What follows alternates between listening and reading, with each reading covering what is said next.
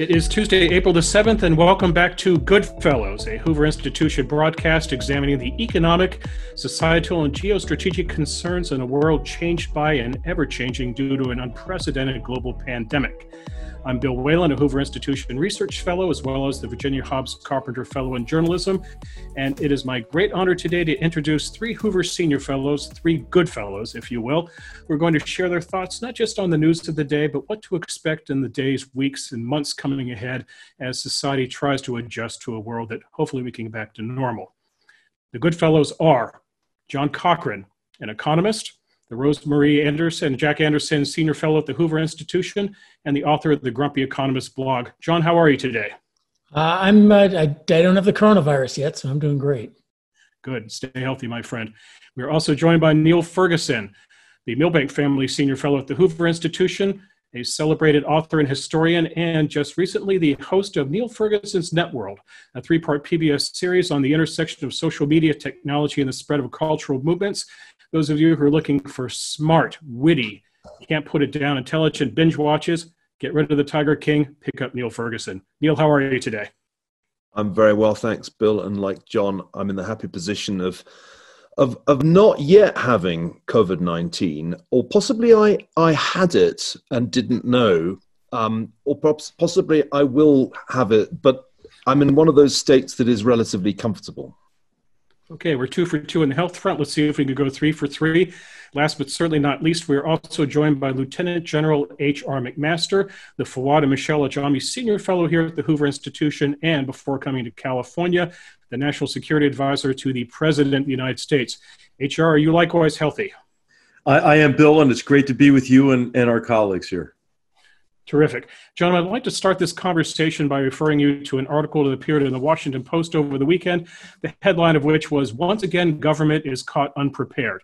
And I'd like to direct you to the quote that appeared at the end of this article. The premise of this article, by the way, in 2005, then President George W. Bush reads a book on the influenza strain of 1918. He is horrified. He decides the time has come for a national pandemic strategy from the federal government.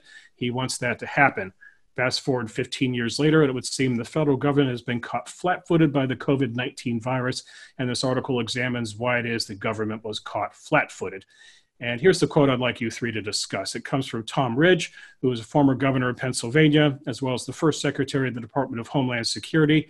And he said, and I quote, "I've often wondered if democracy writ large is designed to be responsive rather than preemptive. One of the lessons perhaps as a result of this is we'll be a little more inclined to be preemptive.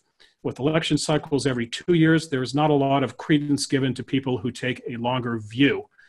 This seems an easy shot to take at government, but I wonder if this is also an indictment on our society. I think of people who don't save money, who don't necessarily keep their pantry stocked, who don't go to doctors for checkups. HR, you've served inside the belly of the beast of government.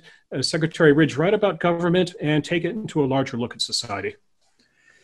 I think he's right about it, Bill, and I think he's right about it because of maybe our cultural predilection toward short-termism, and activity over really thinking clearly about how those activities equate to progress, or in this case, greater security from a health perspective and preparation for a pandemic.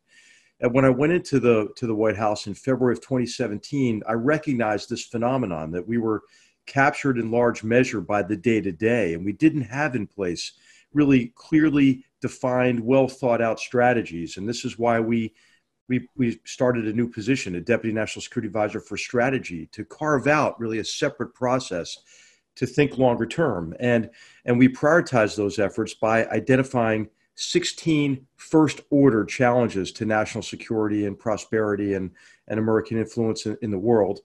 And one of those was the ability to respond to a large-scale health crisis, either a man-made one or a natural pandemic. And what this really just goes to show is that really, no strategy is worth a damn unless it gets implemented, right? And so there are strategies that go back, as you mentioned, to the George W. Bush administration. And we identified really 3 priority tasks that we had to accomplish in the strategy. The first was global surveillance and the ability to identify and then control epidemics closer to the source. Of course, this was foiled by the dishonesty and and lack of transparency, deception of the Chinese Communist Party. Once the pandemic is loose, though, and an epidemic is loose that we have to respond to, we have to be able to mobilize resources. And this is, you saw the personal protective equipment, but obviously the therapeutic drugs and the hardware of healthcare. In this case, ventilators, but also the people, be able to mobilize people in response to control the pandemic and to mitigate its effects such that it's manageable. And you've seen all the areas that we've fallen short in this area, and the scramble to make up for lost time and for the lack of preparation. And the third party task was to innovate, to make sure we removed barriers to innovation within our economy. And especially in the biomedical field, to be able to create therapeutics quickly, and then obviously to innovate in the area of rapid prototyping of vaccines. So I think in the first area we were foiled by the Chinese Communist Party. In the second area, we were plagued, if you'll pardon the expression, by bureaucratic inertia and inadequate preparation. And in the third area, I think we might be doing okay. I think that we're that what we're seeing is, as John Cochrane mentioned last session, you're seeing inadequacies in sort of our centralized government approach to problems, but you're also seeing a great deal of innovation and initiative in local government, and then also, but then also in the private sector. And I think you're seeing the federal government catch up these days, and we could talk more about that if you'd like as well. Okay. Neil, John, go ahead, jump in. Well, I think it's worth remembering that the United States has quite a track record of missing impending disaster and then having to improvise the response, going all the way back to Pearl Harbor. And I vividly remember the conversations that went on after 9/11 about missed threats by Al-Qaeda. So this isn't the first time we've said we were prepared, but weren't really. It's worth contextualizing this globally, though, that there were plenty of democracies that got it right in Asia. Taiwan got it right, had an extremely effective response involving testing and contact tracing. South Korea also did very well and has shown that you can get an outbreak under control once they had one very quickly indeed. So let's not make the mistake of thinking that this is a problem of democracy. A bunch of democracies have done extremely well. They just happen to be democracies that learnt the lessons of SARS and MERS, diseases which didn't really impact the Western world, and therefore we didn't really pay enough attention. We mostly thought we were going to be up against another influenza. And remember, that was the book that George W. Bush had been reading, a book about the great influenza pandemic of 1918-19. I just read an extremely good detailed account of what went wrong in Britain. And it's very similar, actually, because most people in the UK government were well aware of the threat of a pandemic, but they were quite focused on an influenza pandemic. That was the scenario they had in mind. And while it's clear that Boris Johnson left it much too late to press the panic button, so late that he himself is now in intensive care with COVID-19, it wasn't all his fault, because his scientific advisors, whom he was regularly consulting from January through February into mid-March, were tending to play down the threat, or at least arguing against a lockdown of the sort that we now realize we need to contain this very contagious virus. So I think it's not just that the US federal government failed. Other democratic governments failed. Not only Britain, but other European governments did badly. But some democratic governments did pretty well. And those were the ones in East Asia that had learnt the right lessons from SARS and MERS. Mm-hmm. That's where I think, in some sense, we're lucky that this virus is just bad enough to give us a good dry run for the really bad ones to come. I mean, if you look at what cholera did when it came through, it's way worse than this. The U.S., like most other countries, needs a wake-up call. And we, as both of you guys have pointed out, the East Asian countries learned their lesson from SARS and were ready to go. Yes, this happens. I think we were unprepared for the Civil War. We were unprepared for terrorism. We were unprepared for hurricanes. But then we learned our lesson. The Bush administration wrote a nice report on what we should do. It's fun reading, and then it went and sat on, the last scene from Raiders of the Lost Ark, where there's a huge warehouse and everything sits there forever. The Obama administration updated it. There's a really snazzy reports with charts and graphs and recommendations, and that went back on the shelf too. It is, however, I think we're paying too much attention to top-level presidential leadership here. Fighting this sort of thing really is in the lower levels of the systemic bureaucracy. And that's where we depend on competence. And I think that's where we saw a pretty shocking lack of competence and preparedness. We learned after 9/11, we had great police departments and great fire departments, and they didn't know each other's phone numbers. The military writes great plans. I hope I don't get this wrong, HR. But you got to write great plans, and then you go run war games, and then you find out that the guys in the tanks don't know how to talk to the guys in the airplanes, and they're shooting at the wrong place, and then you get it straight. So you cannot ask bureaucracies to innovate at the last moment. You need to get these things practiced and worked out, and that certainly did not happen. There were these beautiful reports that then everyone just put on the shelf. And I do think that's a lesson worth exploring here.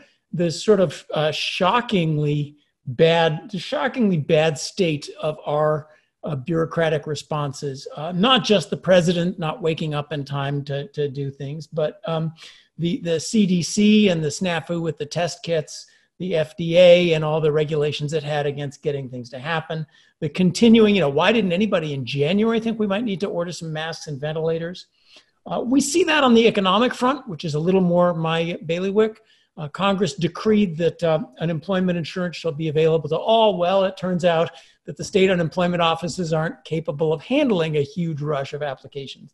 The Small Business Administration wants money to go out the front door. Well, there's forms to fill out, procedures to follow. Everybody's afraid of getting sued. It's going to be months before that happens. There's a failure. We don't operate on the system of the grand leader who decrees things. There's supposed to be competent bureaucracies, and those bureaucracies have to have well worked out plans. It's very, very hard, as we're discovering in the economic area, to ask them to innovate at the last moment. So I do hope that's the lesson going forward, that we need to not just write a big report and say, well, that was nice. We need to actually have these plans war-gamed and worked out. And as a last thought, I'm worried about this going forward. The next step of this has to be, all our governments have been able to do is finally a top-level leader says, everyone go home, stop, go home. Well, that's nice, but that is not what the East Asian countries did. The way you have to fight this before technology comes to save us, you have to fight this with a quite detailed and intrusive system of testing, lockdowns of areas, forcing people to stay home who should be quarantined.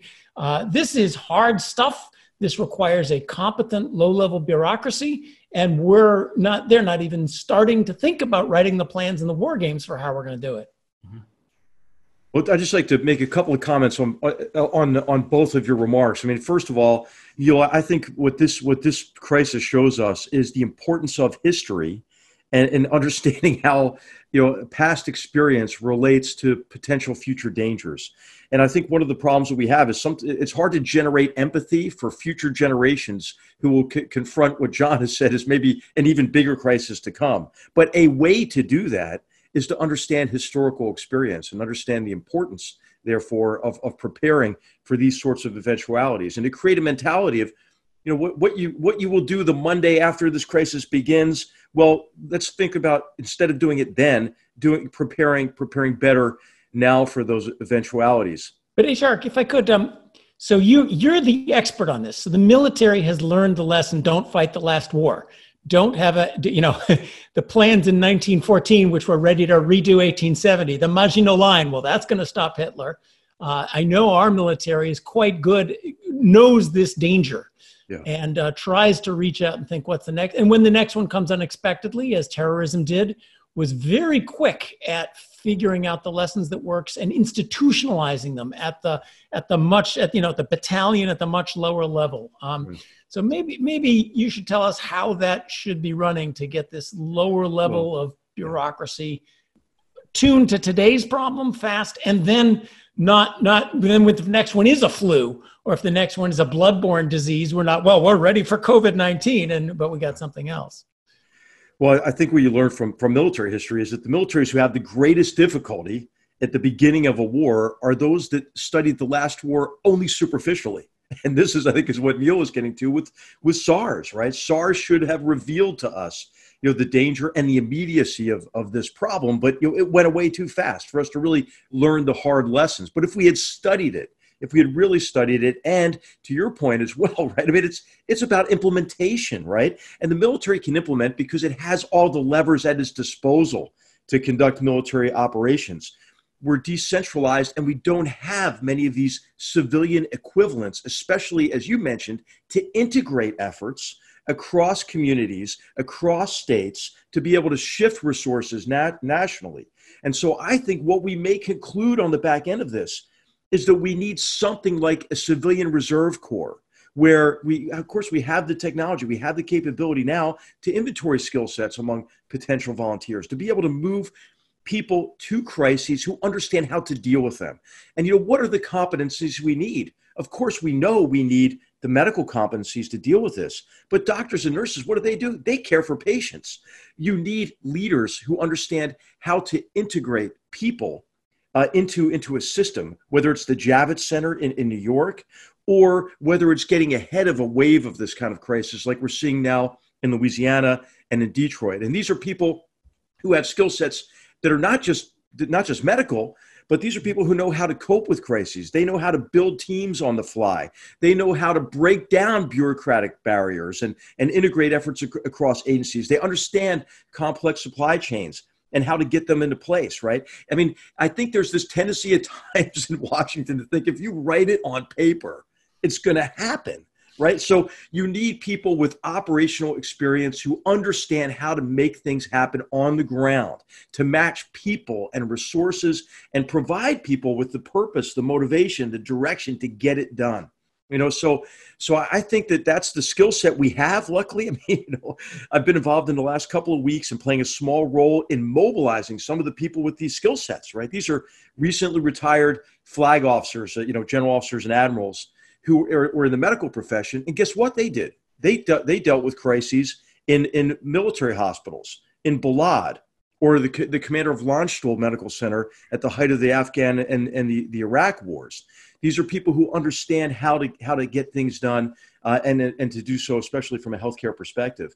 You see many of these leaders with these skill sets, like in Washington State, in New York.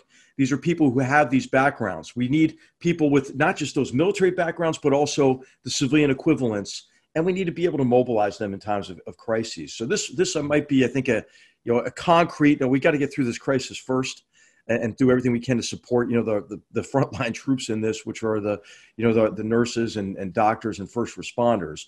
But it's not too soon, I don't think, to be notes here and saying, okay, how do we organize to get to the how? How do you get it done? Yeah, because the challenge is not just medical. I mean, I'm always going to come back to the economics. The huge challenge we face right now is how do you fight not the medical part, but the transmission of a disease without destroying an economy. Mm-hmm. Now that takes understanding, the guy who can go down to the auto body shop and say, okay, you guys need to put masks on and stand 6 feet from each other, but we can keep this thing going.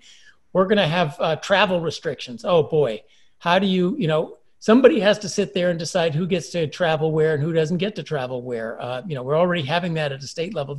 It's chaos if it's not thought through, but it's not just a health issue and it's not a military issue. It's one that's really, that is our challenge. How do you restrict people's movements and interaction without destroying an economy? Right. A couple of thoughts prompted by this exchange. I completely agree, HR, that having people in the policy world who are attuned to history is tremendously important. I was kind of touched to find that George W. Bush had time to read Barry's book on 1918-19. I wonder what the last history book President Trump read was. I think history is extraordinary here because we just don't live long enough as individuals to experience Black Swan or Dragon King events, these very rare big once a century shocks. If we just rely on our lived experience, we're never going to see them coming. And I think history is about getting people aware of the possibility of a catastrophic global pandemic. You actually get a better handle on that by reading about what happened in the US in 1918-19 than you do by watching the movie Contagion. Somehow watching science fiction versions just inclines us to assume that this belongs in the realm of science fiction. History tells us that it's real and it can happen to real people in real time. But there's another piece that we've been missing in governments, and that's network science. Fundamentally, network science is a way of thinking about contagion in any domain, whether it's a digital virus or a biological virus. And the people who were working at Northeastern, people like Laszlo Barabasi, on these issues had done some lovely work showing that effectively the United States was as close to China as any other country in terms of effective distance and integration into the network of travel, of air travel in particular. And so the US should have been on high alert, as high really as Taiwan or Singapore or South Korea when the news of this virus broke, because any virus in China was going to get to the United States as fast as to anywhere in the world because of the very much higher level of connectedness that we have with China, even compared with 10 years ago. So I think one important field that's been missing from a lot of the discussion, even in the last few weeks, has been network science. We hear from the epidemiologists and we're beginning to get a little bit skeptical about some of the models that they use. But you need to have at least some people who understand networks to see just how vulnerable we are and to see what you have to do until the vaccine comes along. We know that at some point, let's say 18 months from now, there probably will be a widely available vaccine for COVID-19.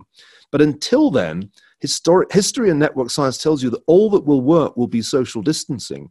And the question, this comes to John's point, the question is how much social distancing, how much lockdown is the right amount to contain the virus, to so-called flatten the curve without cratering the economy? And I don't think we've actually been asking the right people that question, because an epidemiologist will tell you, oh, if you don't do what we say, 30 million people worldwide will die. Yeah. Oh, yeah, there'll be some economic costs to that, but we're not paid to think about those. But somebody has to do a cost-benefit analysis. And I think, John, in your recent blog posts, you've been doing some really interesting thinking about what the economy looks like over 2 years and maybe beyond 2 years, when a whole bunch of activities really have to be discontinued or radically altered. I think we should talk about that, because the economics of lockdown seem pretty much like the economics of Great Depression, and I don't think they're sustainable for more than a matter of weeks without ruinous consequences. But let me put in a positive note from your own network analysis. I'm sure you've been amused as I have to watch those fun simulations where you see little balls run into each other and diseases spread. And how utterly unrealistic that is, because one of those little balls flies on a plane and goes and starts something else. It's not people running into each other at random. That's the network point. Yeah. The other point is that there's one of those little balls that infects 100, and most of them infect 0.2 and are irrelevant. So one of the things I've been thinking about is the wide dispersion in this transmission rate. And what networks point us to is the pathways of transmission rate. That is an enormously hopeful thing for our project of how do you tamp this down without destroying the economy. The lockdown just stops everything, but you only have to stop the plane. You only have to stop the church meeting where 50 people are in a hot room together for an afternoon, and you do an enormous amount of good.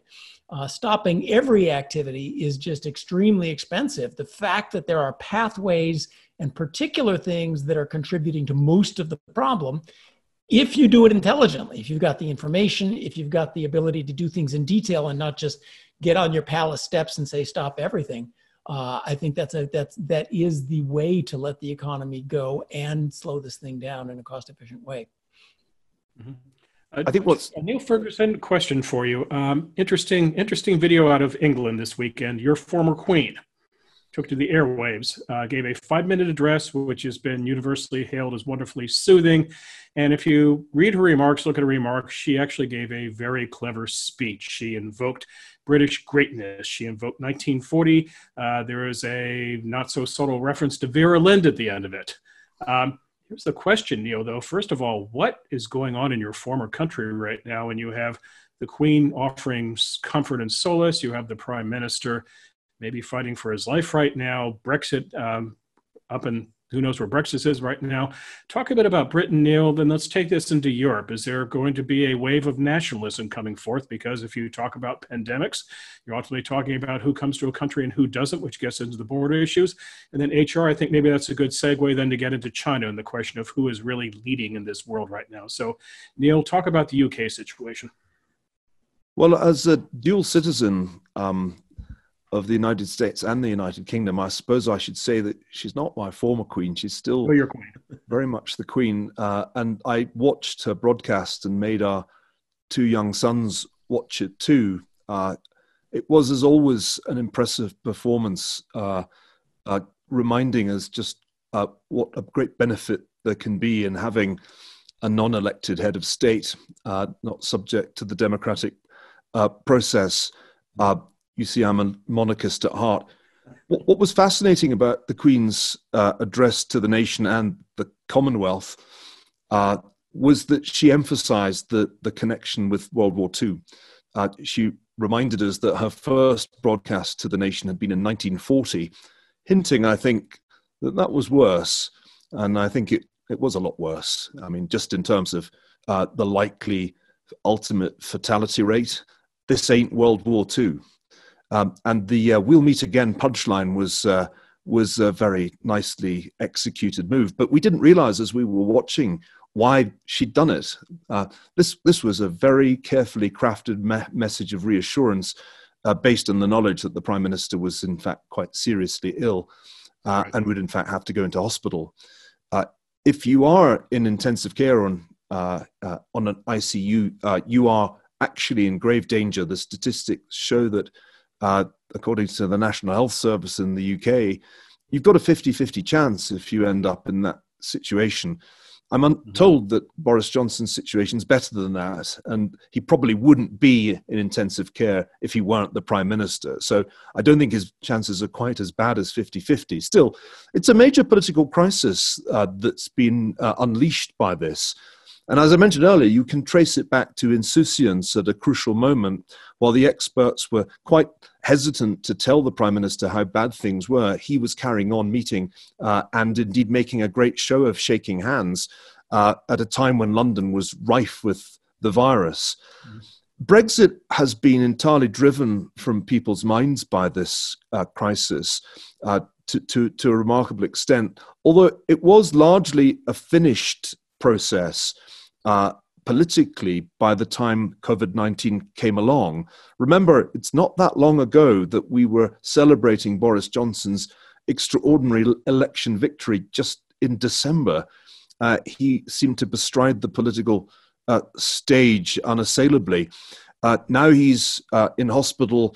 A rather unsatisfactory or unexpected deputy, Dominic Raab, is in his shoes, and the Labour Party's just elected a new and thoroughly credible leader in Keir Starmer.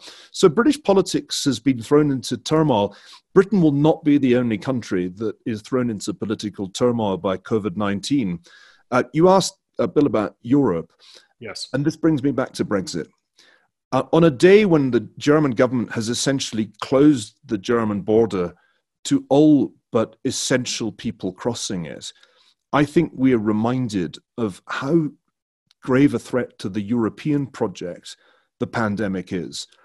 In the crisis, the Italians found that they could not even depend on their fellow European Union members for emergency medical supplies. There was a ghastly moment a couple of weeks ago when it seemed that the German government was actually going to stop those supplies going to Italy. They had to change their tack. But I think the crisis is exposing all kinds of fissures within the European Union, and these won't be forgotten after the pandemic has burnt itself out or been contained, least of all by Italians. My own sense is that, just taking a step back, one of the lessons of history is that large entities, be they empires or confederal entities like the European Union, have all kinds of economies of scale when everything's going fine and the network effects are positive. But when something like this virus comes along, SARS-CoV-2, then there are terrible diseconomies of scale and negative externalities from having a giant, very efficient network. This is what the Romans discovered when they were struck by infectious disease. It was a feature of the 14th century that city-states were actually better placed to cope with the plague than big sprawling kingdoms. And I think in our time, what's really striking about the last few weeks and months, the big entities, China, the European Union, the United States, have actually done badly. And it's been little, nimble, well-defended entities like Taiwan and Israel that have come top of the league table of countries that coped well with the pandemic. So we're kind of heading back to city-states where small is beautiful. Unless the US federal government can get its act together, a lot of states are going to be saying to themselves, heck, we can't rely on those guys in Washington. We better make sure we have a good state-level plan in place for the next pandemic. I follow up on that just a little. So there is, in time of crisis, sort of a wave of we're in this together, a wave of patriotism, and that's important. It's important as it starts to fray. We are all being asked to do stuff that's pretty unreasonable for the greater good.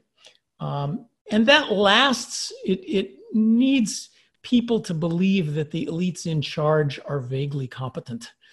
Now, we'll put up with a lot of snafu and foobar as we did in the Second World War, but they need to believe that people in charge roughly know what they're doing. And I think the lesson of the last 10 years of our politics was large amounts on the right and the left really losing faith in the competence of those in charge at the leader level, and now I think revealed also at the bureaucratic level.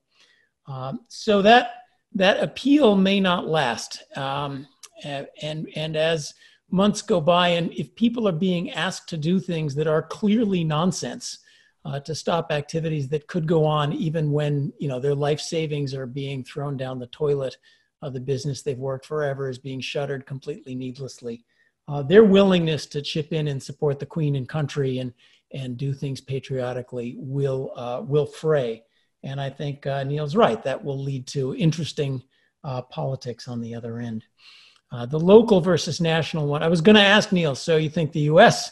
Is a bad idea in these times? And we've thought of federalism as a good idea. But I do think, that kind of thing is coming. Already, some states, I saw that the governor of Rhode Island didn't want New Yorkers driving into her state. I know that places with a lot of vacation homes have said, the Lake Tahoe areas have said, San Franciscans, stay home. We don't want you. Bring your money in the summer when it's all done. So that does undermine the national coordination that we said is in some way needed. If you start everybody fighting for himself, we're seeing that now. We won't export masks, and yet we expect the Canadians to export to us the paper that makes masks. We won't, and we want to buy from India the ingredients to do reagents, but we don't want to export to them other stuff. This is actually something that needs international cooperation and interstate cooperation, and simply going to a nationalistic answer to things is a dangerous outcome. Well, I would just say that I don't think we could pull it off competently, right, to centralize everything. So, I mean, an answer to central government, lack of competence and preparation is not more centralization, right? So I think what the question that maybe we can work on at Hoover here together and with our colleagues elsewhere is how do we turn what in this crisis has appeared to be disadvantages associated with our decentralization into advantages. And I think there are some simple answers to that already that have to be fleshed out. I mean, one is just better coordination. Another is better visibility.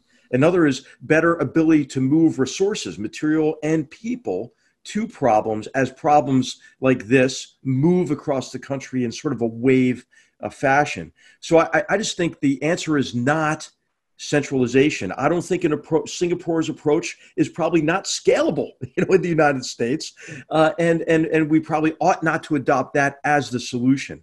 So I think the question we ought to ask ourselves is, how do we turn perceived vulnerabilities in our decentralized free market, federal, democratic system? How do we turn those into strengths? And I think if we think about that, we can do that. We can be effective. And of course, you're still going to need sort of capabilities that are centralized. From a defense perspective, I would say, hey, it's time now to change the National Guard, right? I mean, the National Guard ought to have the capabilities within it to respond not just to this crisis, but other crises like hurricanes and fires and so forth. Still have deployable military capabilities for overseas. I mean, why are there combat units in the Guard instead of in the Army Reserve, for example? That doesn't make sense, I don't think, anymore. So I think there are some big structural things we can do at the federal level. But I think, to go back to Neil's comments on networks, I think the work that you've done on networks, I think therein lies not only a better understanding of the problem, as you've laid out, Neil, but also some of the critical elements to the solution. So one of these working groups that I've joined, which is I'm playing a very small role in it as an advisor, but what it's done is it's brought together doctors and epidemiologists, but also doctors who've run these responses to crises, data managers, executive recruiting firms, and they've developed a private sector kind of solution to identifying where the greatest gaps are in competencies associated with response to this crisis and how to fill those gaps with volunteers. And they're using networks to contact those who they know, but then they're also using electronic networks to reach out to volunteers. And they're using the databases and artificial intelligence type technologies to match people like respiratory therapists, who have these skill sets. And then they're also, because these are influential people who are well connected, they're lobbying state governments to relax licensure requirements so that these volunteers can actually get there and do some good. So I see, Neil and John, an element of the solution in the decentralization of our system. I don't think we want to centralize it. And then, Neil, also I see in your scholarship and the work you've done on networks, really a big part of the solution. If we can figure out, again, how to get to implementation, right? How to use these kind of networks in a way that actually gets the job done at the local level. But Neil touched on something very deep, which I want to highlight. The decadence in the Ross Douthat meaning of the word of our large federal countries, the European Union, of our intergovernment, the United Nations and all its various things, as opposed to smaller scale. In economic policy, I've been interested to see how small countries, the Nordic countries, New Zealand, are able to just handle competent reforms. If their tax system is screwed up, they're able to fix it. If their social security system is not working, they're able to fix it. Where the US is just completely unable to fix most of the obvious things. The European Union, in its organization, the Brussels bureaucracy is exactly why Brexit might have been a good idea after all, completely unable to work on these kinds of things. So it's not just size, there's a decadence in these large countries and large supranational organizations, which is showing up in the context of virus, but I think was a problem of our democratic system, a long festering problem shown in stark relief now. I think it's important that when we come to write the history of this crisis, we recognize that this wasn't a failure of an individual president half so much as it was the failure of the administrative state, or what people sometimes call the deep state, but I think administrative state's a better description. That the federal government, with its 60 plus agencies, has in fact been exposed as unwieldy, slow-moving, with, as HR said, immense inertia, where it most needed to be nimble. And I think that the real lesson of this is made clear when you compare the response of the federal government in 1957-58 to a great influenza pandemic. It was allowed to call it by its real name then, so it was either the Hong Kong flu or the Asian flu. Get this, Eisenhower was then president, appreciated the severity of the crisis. CDC existed then too, and it saw an opportunity to prove itself. Eisenhower made a request to Congress for $2.5 million to expedite research on vaccines, and every effort went into accelerating the creation of a vaccine. This was the same federal government that, of course, had built the interstate highways. I think if you look back at that time, it's hard not to be struck by how good the federal government was as a government then, as a state. And of course, the people running it had fought their way through World War II. They'd confronted organizational challenges and threats far greater than a mere virus. The contrast between the documents from that time that I've been reading this week and the documents from our own time that I've been reading, it's heartbreaking. You realize how far we've fallen, how much we've sunk. And also, I'll add another maybe somewhat controversial point. The Americans of 1957-58 and their British counterparts regarded infectious disease as part of life. It was just one of the risks you encountered. Polio hadn't been eradicated. Smallpox hadn't been eradicated. The world was full of infectious diseases, and most people had some memory of a family member having had their life cut short. We have become so fantastically risk averse that once we start talking about hundreds of deaths, before it's even been established clearly that there's going to be excess mortality, which was the term they used back in the late 50s, before we even know if there's going to be excess mortality in the months of March and April 2020, we've shut our economy down completely. There was no closure of schools, there was no social distancing, there were no lockdowns in 57-58. There was an acceptance that there was going to be elevated mortality, and not just of the elderly. So the contrast between that America and this America, not just in terms of government competence, but in terms of the attitudes of ordinary people, is very striking indeed. But the danger here in getting too romantic about small level stuff, because of course the one thing more incompetent than the federal deep state bureaucracy is the state and local bureaucracy. I mean, heaven forbid we put the people running the state of California bureaucracies in charge of things. They're 10 times worse than the federal. Well, I would just, can I maybe on a positive note, talk about really draw a contrast with Brussels and our system here. I think the strength of our system is that our government officials are accountable to the people. And it's really up to us, right? It's up to the people to demand better leadership and more effective government. And we have the opportunity to do so. That opportunity doesn't exist in China. That opportunity doesn't really exist really with the bureaucrats in Brussels from an EU perspective.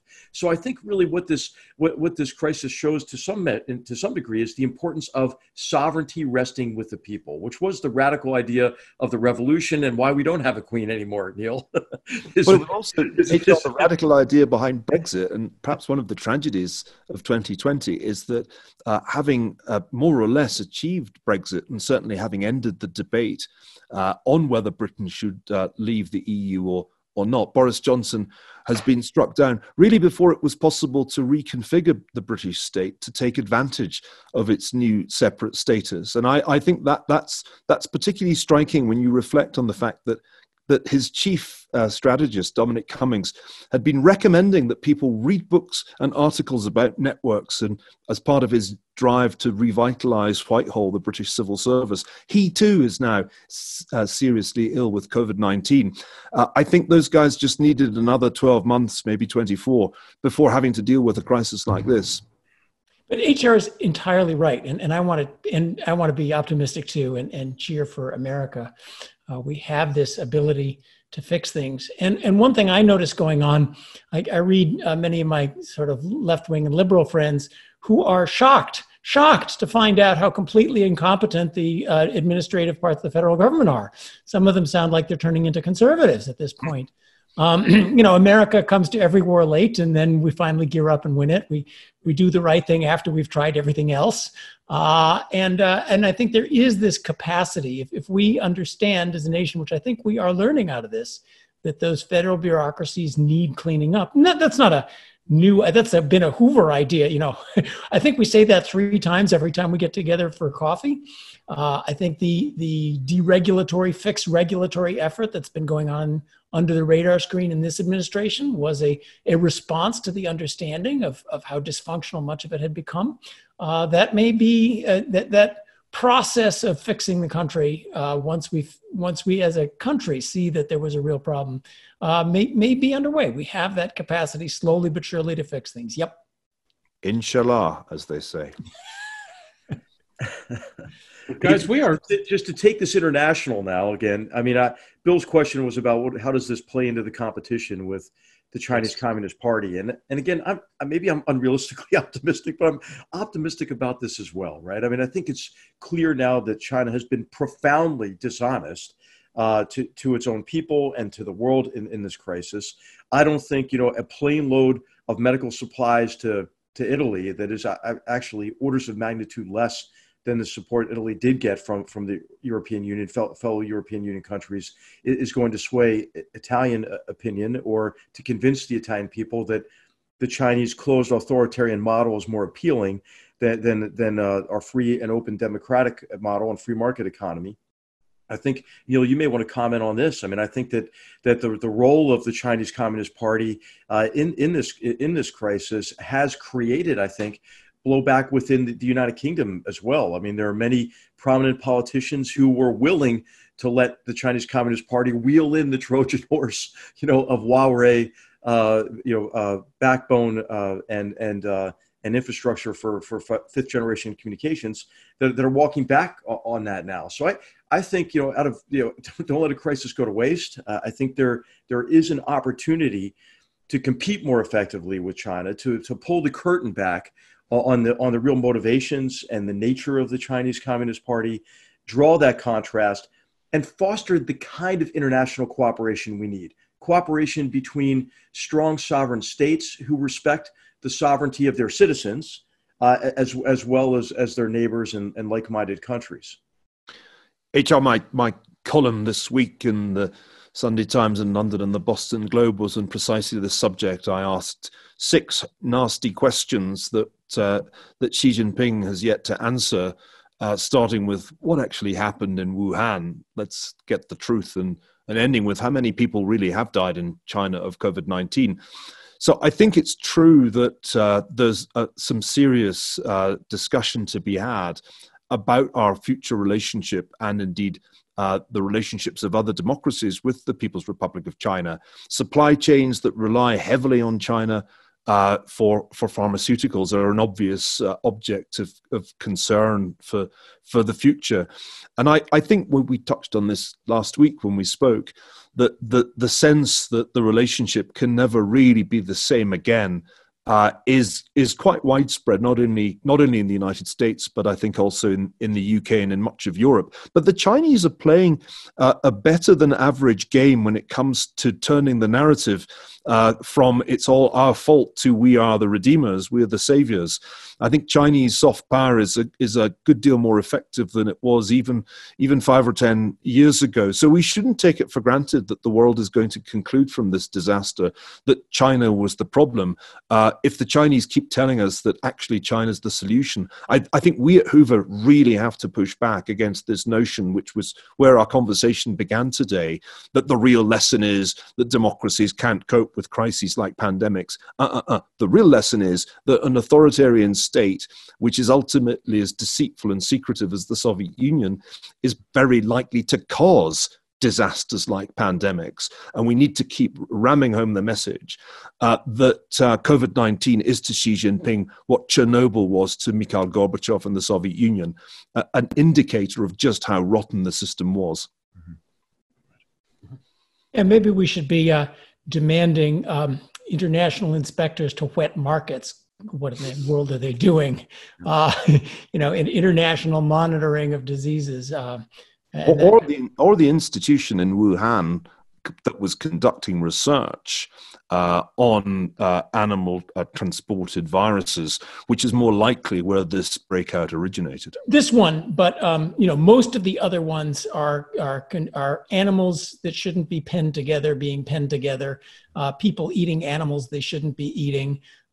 Just sort of basic public health measures, and not just in China, throughout large parts of the third world. Ebola didn't escape from a lab. Ebola escaped from people eating monkeys. I just have a hunch, John, that if we give that job to the World Health Organization, they're not going to be doing it that strictly in China. That's exactly what happened. That's part of this degeneration of the international institutions, which we cannot put up with anymore. I mean, part of becoming a little more attuned to our national interest is that we can't just ignore the fact that these international institutions have become ridiculously politicized and basically useless. Yeah, there is no prize for membership, within an international organization, right? These are competitive spaces, and China's become very effective at actually subverting the very purpose of these institutions, as we saw with the World Health Organization. So I think this idea of competing, effectively with China, who is actively promoting their authoritarian closed system, is immensely important. But do what you want and put up a wall around it is not going to work. Right, exactly. And I think, just to the point that John, that you've made and that Neil has made, is that look at really how these authoritarian closed systems have dealt with this. I mean, is Iran a model? I don't think so. Well, maybe North Korea is, right? Because Kim Jong-un has said there's not even one case. There's not even one case of coronavirus in North Korea, which is, of course. If you admit to having it, they take you out and shoot you, which is very bad for people admitting that they have a fever in North Korea. Gentlemen, we're getting short on time, so let me ask you a question, and let's get a quick response from the three of you, and that would be this. 6 months from now, let's say, we return to normal and we can get on airplanes again, and the President of the United States can travel, and the President of the United States can invite people to Washington, D.C. if he so chooses. What does he do with China and Xi Jinping? Does he go to Beijing and talk to the Chinese leader about the pandemic? If he does have a conversation, besides asking the Neil Ferguson questions, does he offer carrots or does he offer sticks? Well, I don't think we're going to be back to normal in 6 months' time.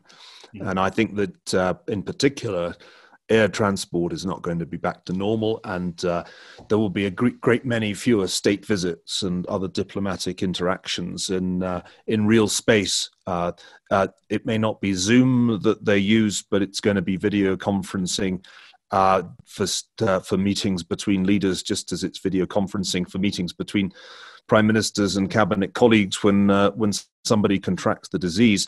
I think when they next speak, and that can happen anytime, of course, if it's done electronically, it's important that the president make clear his deep dissatisfaction with attempts by the Chinese Foreign Ministry to spread disinformation about the origins of the virus. That was one of the most shocking developments of last month, that fake news story was officially sanctioned by the Chinese government. I think he must make very clear that was an intolerable lapse. But then the next question really must be, you need to give us a proper account of what happened and what went wrong. There have been mistakes in every country, and we began by talking about missteps that the US government has made. But clearly the most important missteps were the missteps that were made in China. And I think it's not really going to be easy to do any kind of business with China in future until there's a transparent account of what went wrong. We can't be fobbed off with the kind of whitewash that I suspect the Chinese have in mind. So that would be my message. Before we talk about anything else, tariffs or anything else, we need a full and frank account of what went wrong in Wuhan, and why in particular, because for me this is the killer question. Why did you cut off transport between Hubei province and the rest of China before you cut it off between Hubei province and the rest of the world? Maybe I'll go next and let the expert HR follow up. I agree with Neil. 6 months from now, things will not be back to normal. And maybe that's thinking about the world 6 months from now might be a good topic for us to explore next time. I don't think cutting off is the right idea. I think, China's sort of like the Soviet Union in 1975. It got to where it can get with its current model, and now it's in deep trouble, and I think they kind of know it. The answer then is that you don't want to cut off. You want pressure. direct and indirect pressure. Yes, you either fly there or Zoom there and you meet them and you toast, and then you, as we give them pressure on human rights, then you say, we have got to talk about your health system and transparency in your health system. If you care about the public health, you have to swallow hard and decouple the public health, the desire for economic competition, which we disagree on a little bit, and the obvious military and security issues. There's a great temptation to put these all together and fight one big fight with China. But if you care about achievements on the public health, on guys, you have to give us access to know what the real numbers are. We have to know what your health protocols are. We have to know what's going on here. You have to be willing to tolerate their misbehavior, wanton misbehavior on other items, and to negotiate just about transparency and health, because biology does not know borders. And, if we want to stop disease, it's going to be a while. If we don't want to fight an actual war with China to unseat the regime, we have to let them sit until they stew in their own juices long enough. But we can't let them just quietly produce viruses while we're doing it. So I say you engage and you focus on this health issue as a separate issue from the other ones, rather than trying to tie them all together. HR, you get the last word. Okay, well, I think it's great to pursue what John has recommended, is your cooperation on health, but it's going to be difficult to separate that conversation from the very nature of the Chinese Communist Party and its base motivations, which I think really are twofold. The first is to extend and tighten the party's grip on power internally, and the second is to realize their aspirations as described under the China Dream or national rejuvenation.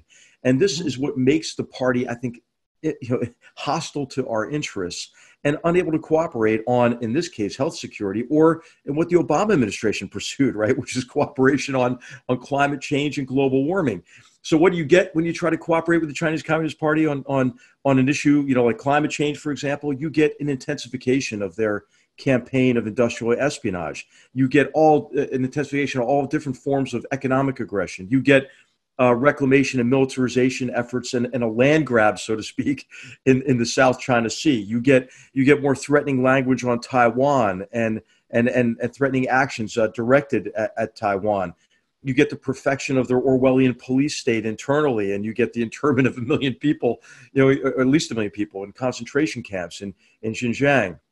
So I think it's important for us to pursue cooperation with China, but recognize, like President Obama did when he got, from Xi Jinping, Xi Jinping couldn't give a speech without saying the environment 19 times while they built 258 coal-fired plants, and are poisoning the earth with them. So I think it's immensely important to go in with our eyes open, and an approach might be, as John, as you suggested, hey, just focus on cooperation in this one area, even as we compete with them in other areas.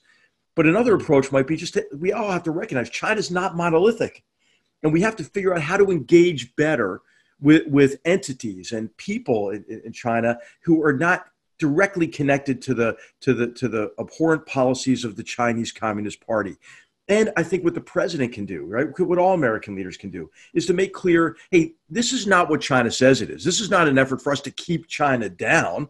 This is an effort by the United States and others to counter these intolerable policies of the Chinese Communist Party.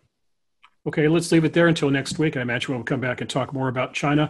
Amazing how fast an hour goes by. I do have one last quiz question for the three of you. No need for a long answer. And the question is simply this. You all are very busy with work. Some of you are living right now in very full houses. What have you thrown into your routine to have that moment of zen, to strike a balance between work and family and just keeping your head together? John Crocker, what have you discovered?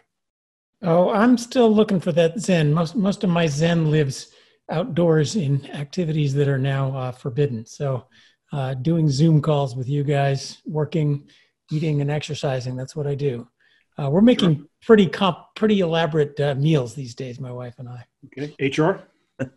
We have a great routine going in our house that is full. Thank goodness. We have two of our daughters, a son-in-law, and most importantly, I guess, our twin grandsons who are 6 months old, who are just a joy to be around. Neil Ferguson, you ooze of Zen. What have you discovered, my friend? Well, I headed for the hills just over 3 weeks ago. As you know, I was an early pessimist on the pandemic, and so I'm in Montana, where there's still enough snow for skiing, and my daily backcountry skiing, who needs lifts anyway, is really the key to keeping sane in all of this. I just, as I'm skiing, I just keep thinking to myself how lucky I am, and thinking of all those people who are getting through this in cramped apartments, who can't get even to the local park. And so it's not really a Zen moment, it's an empathy moment. As Adam Smith said, the key to civil society is having that sympathy with your fellow citizens that isn't always in evidence in our society today. I think John? that's very strong in our house too. We're incredibly lucky to live where we are, to have paychecks that are still coming, and that our problem is just how to schedule all the Zoom meetings when so many people are really suffering both medically and economically right now. Yeah. Amen to that. John, HR, Neil, thanks for a great conversation. We'll see you again here next week. Thank you. This episode of Good Fellows, we hope you enjoyed the conversation with three of Hoover's best senior fellows, the Good Fellows. On the behalf of John Cochran, Neil Ferguson, and HR McMaster, everyone here at the Hoover Institution, we wish you the best. Stay safe, stay strong, stay healthy, and we'll do our best to help you stay informed. We'll see you next week.